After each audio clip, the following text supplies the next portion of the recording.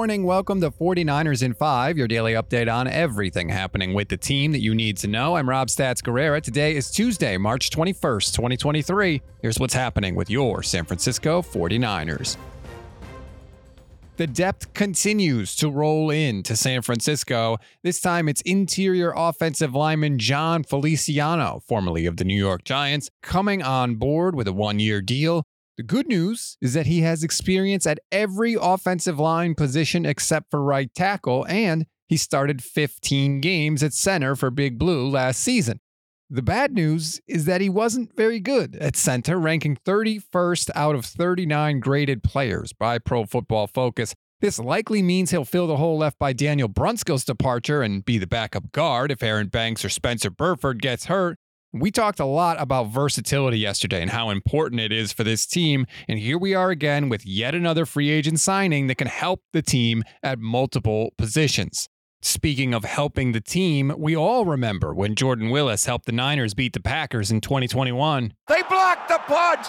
They blocked the punt of Bjork as it's rolling free on the goal line of 49ers. Scoop it, and Talanoa Hufanga scored! Touchdown! San Francisco! They blocked the punt.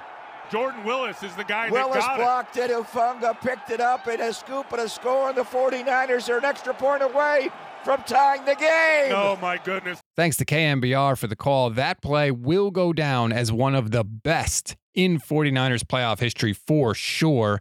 Unfortunately, Jordan Willis won't get the chance to add to his Niners legacy after signing a contract to join Jimmy Garoppolo in Las Vegas with the Raiders.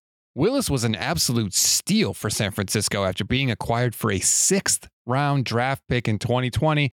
His departure means the 49ers have now lost 5 defensive linemen to other teams so far in free agency. Samson Ebukam went to Indianapolis, Charles Omenihu went to Kansas City, Hassan Ridgeway went to Houston, and Maurice Hurst went to Cleveland.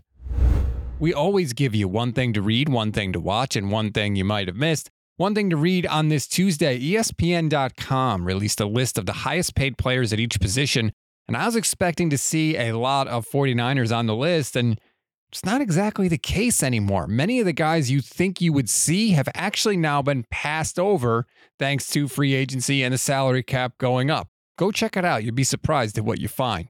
One thing to watch, if you want to see some new film of Jon Feliciano in action, we retweeted some film on him from last year that Nick Filato of Big Blue Banter put together back in November. There's a lot to like there.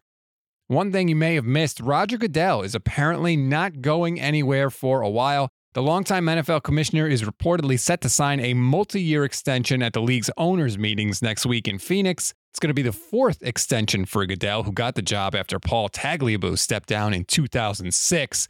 This isn't exactly news because owners voted 31-1 in October to authorize the competition committee to negotiate a new deal with Goodell.